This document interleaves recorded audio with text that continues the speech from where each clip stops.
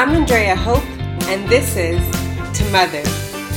Episode 27, Junior Youth Groups. Hi, this is Andrea Hope. I'm a Baha'i mom, a wife, a poet, among many other things. And this is my podcast, To Mother, where I share my recommendations and insights about parenting with purpose in the modern world.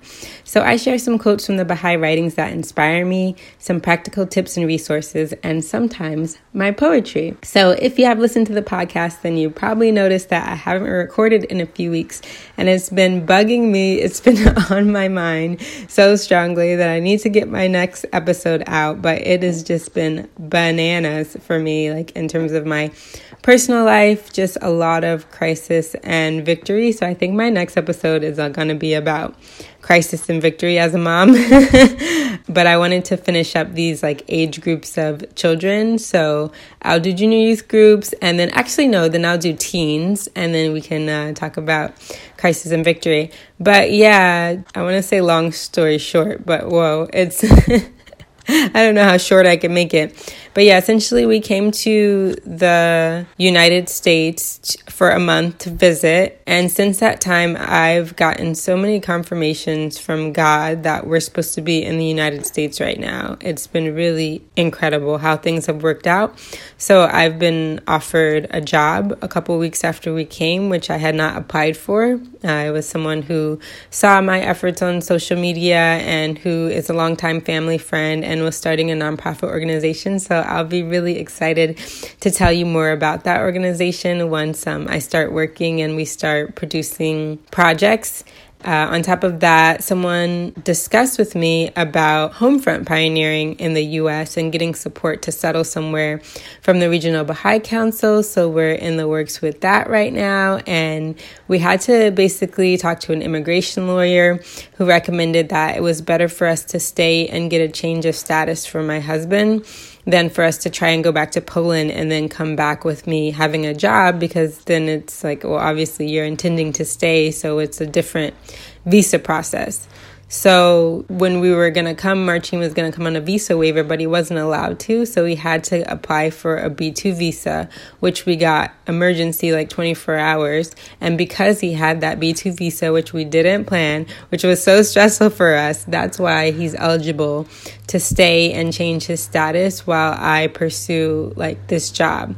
So yeah, it was just a lot of amazing things. And then the place that it was suggested that we homefront pioneer to is actually the last community that my great-grandmother served in. So we never served in that community together because I was serving at the Baha'i World Center when she was in PG County in Maryland. But of course I visited her, and that was the last community where she hosted gatherings and things like that. So if you don't know, I was really close to my great-grandmother. She taught me the faith. And usually when I come to the United States, I spend a lot of time visiting her.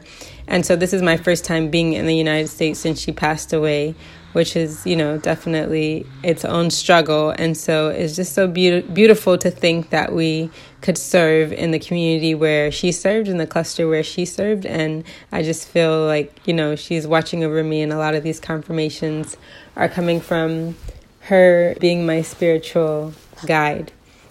So that's long, beautiful story short. If you want to hear more about it, you're welcome to email me or contact me. Oh, that's the other thing I wanted to say. So the best way to get in touch with me right now is definitely through Facebook, either through the To Mother page that I have or through my personal Andrea Hope Facebook page, because I'm not really using Instagram. Yeah, I get overwhelmed with all of the options for apps and social media and things like that. So I decided I'm really going to focus on my Etsy shop and my Facebook presence. And then the rest of it, maybe that will develop over time, or I'll be able to get someone to social media manage it. But if you want to get in touch, please find me on Facebook or email me at info@andreahope.org.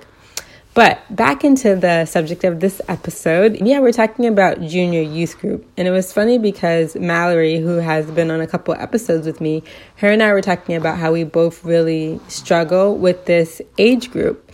And I think for me, it's because there's a lot about social relationships and lingo and things like that. And when I was young, I was never cool and I didn't want to be cool. I mean, in my group of friends, I was chill, but I was in IB, into International Baccalaureate program. And so I think I was more considered maybe one of the nerdy kids. And I'm okay with that. Or I was always considered artsy. So there's a lot of like lingo and culture and friendship-based things that come around being a junior youth that I didn't really understand or fit into when I was that age. And even now I'm kind of like, I'm okay to be outside of that. I was a theater kid, as a religious person. But I talked to my husband, who's actually really great with junior youth. I didn't want to just share my experience, like I said, having a struggle with this age group. And I think, this is the beauty of consultation, of gathering your resources and speaking to others and being able to draw upon their lessons as well. So the quote that I chose really reflects the time period of youth, which junior youth are preparing for.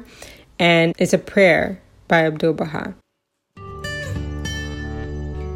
O Lord, make this youth radiant and confer thy bounty upon this poor creature.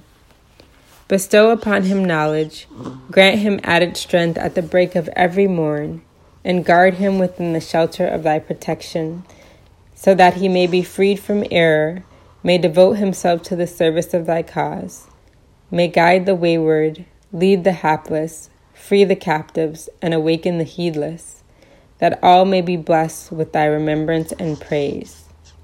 Thou art the mighty and the powerful. And again, O Lord, make this youth radiant and confer thy bounty upon this poor creature.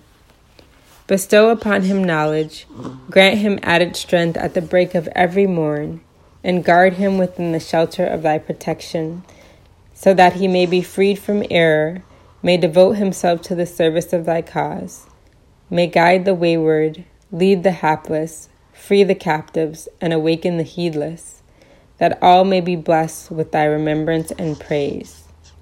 Thou art the mighty and the powerful. So I think this really gives insight into obviously how we want to pray for our youth and our junior youth, but also what's needed at that time period. So I'm really attracted to this concept about knowledge, added strength at the break of each morn, and protection, and devoting themselves to service. It's both a prayer and insight into what is important during youth.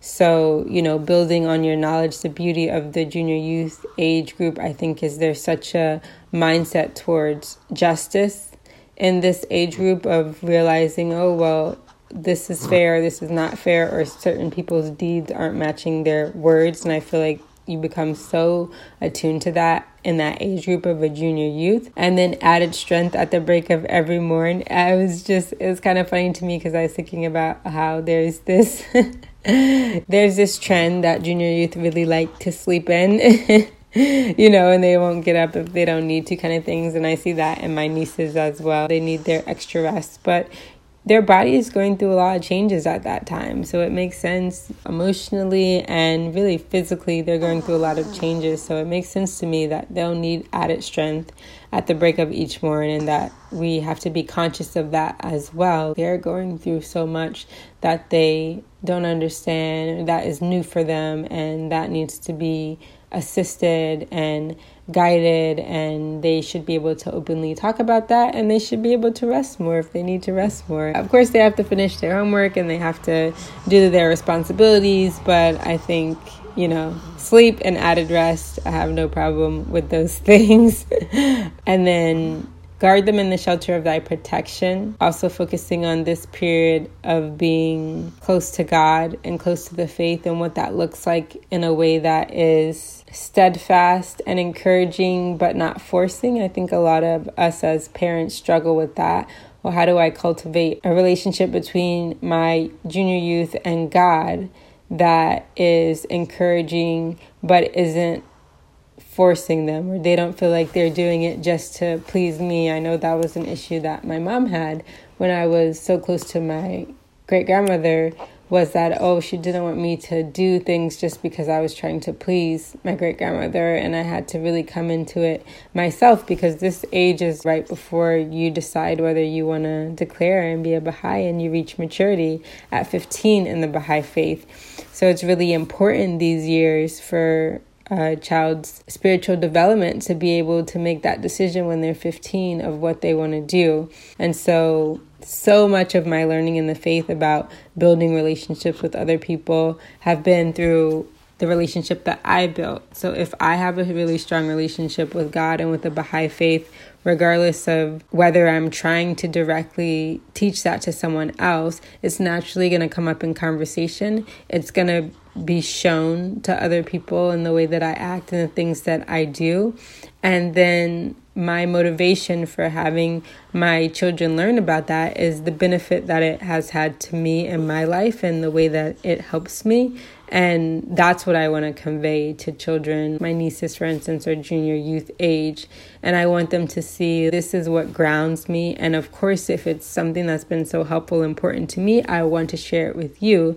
But I'm not sharing it with you because I feel like, well, if you don't do it, then there's something wrong with you or that you have to do it. But I'm sharing it with you because it's been so impactful to me. And when you start to have those questions of how do I maintain hope, and how do I reach for my goal, and how do I deal with so many of the ills that are coming to the forefront in American society, like this is the way that I've been able to deal with that. And I want to be able to openly share that. And then, of course, a big part of that naturally goes into service, and service to the cause of service to humankind. So those are some of my reflections on this quote about youth. And when I talked to my husband about, how he deals with junior youth groups and what advice would he give, he said that it's really important for him to encourage ownership of the members of the group so that they feel that this is their group or responsibility that they want to have. So if he's in a situation where people are not attending or they're not focused, instead of to put it on respect as a teacher, because I think that's often what would happen, where you say, okay, well, I'm the animator and I need you all to be quiet or like show respect or whatever like that. That can naturally happen, but to really focus on why are they there, and have you created a group that encourages them to have ownership of it? So do they understand why they're there? Do they place value in being there? Because if the questions to those are no, if they're just there because their parents want them to be there or they have other motivations, you can still work with that, I guess, but it's important to know because that's going to change the dynamics of the group. And then even within the group, having those conversations, well, how do we want to speak to each other?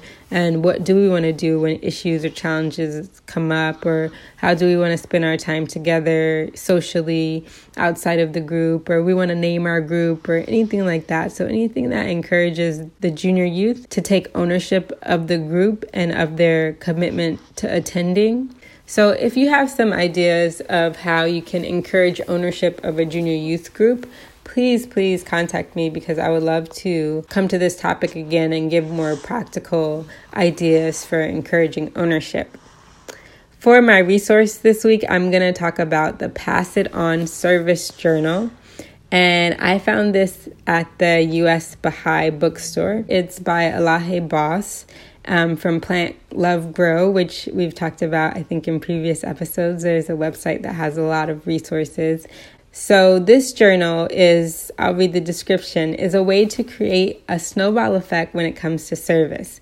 The service journal reminds and encourages us to pass it on. When you write about your service in the journal and then pass it on to someone else, you inspire them by your actions. The service journal encourages everyone to challenge themselves in doing creative and heartfelt service for others. Service is giving someone a gift without realizing that you are getting a bigger one in return. Service promotes compassion, self-esteem, and encourages a sense of purpose directed towards helping others. This journal would be a wonderful gift for junior youth and youth. Well, that's great because we're talking about junior youth, and I agree. It's a wonderful idea to have a collective journal about service, and I really wanted to highlight it during this time when many of us are still staying at home and safer at home. Some of us are starting to go back to school and open up more and things like that. But I think this idea to write something in it and then pass it on, maybe junior youth could mail it to each other, or if they are in the neighborhood, they could safely, drop it off at the porch of the neighbor and even include a little treat or something that they made or a sticker or something like that to stay connected. But I really like this idea of thinking about, given the circumstances, the ways that we can continue to serve. And I think one of my struggles also as a junior youth was being one of the only Baha'is around my age group, definitely the only Baha'i in my school. You are looking kind of for your community and to feel that you, in a sense, fit in. I remember at that age looking for books about the faith in the library and the bookstores and things like that, and trying to feel that sense of identity. So I like this idea of building community around service. So yeah, that is my resource and my quote for the week.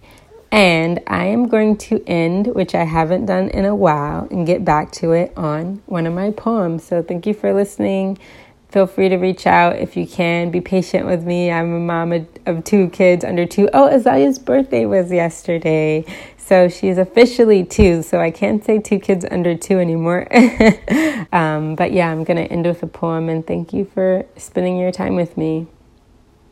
The poem that I chose, it is a poem that I wrote called Blessings in the Rain. And I really like the rain in general. I love thunderstorms. But there's also this symbolism of the rain being cleansing and giving opportunity for reflection and for growth. And I think that this is quite relevant. Blessings in the Rain by Andrea Hope. I get blessings in the rain, and I never ask how much. Sometimes kissed softly by his mist, often he sends drip, drip, drip drops of love. Or rain down a shower just in time to blend in with my tears. But I've become partial to the thunderstorm. A little click, click, clack, and little children run in fear and lay on mama's tummy, knowing their safe haven once and always will be here. Tell the dogs to come inside. They'll sleep like kings with us tonight, and quarreling lovers find warm covers are really no place for a fight. Cancel business meetings in the office and on the corner too. The sky is just too gray.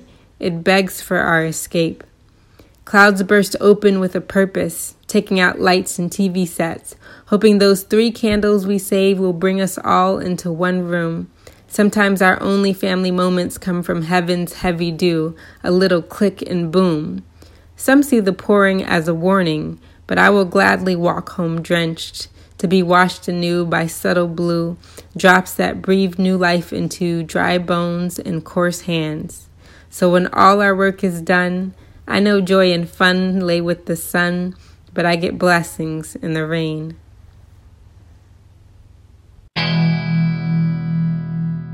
To Mother is an individual initiative and provides only the personal reflections and insights of its creator. That's me.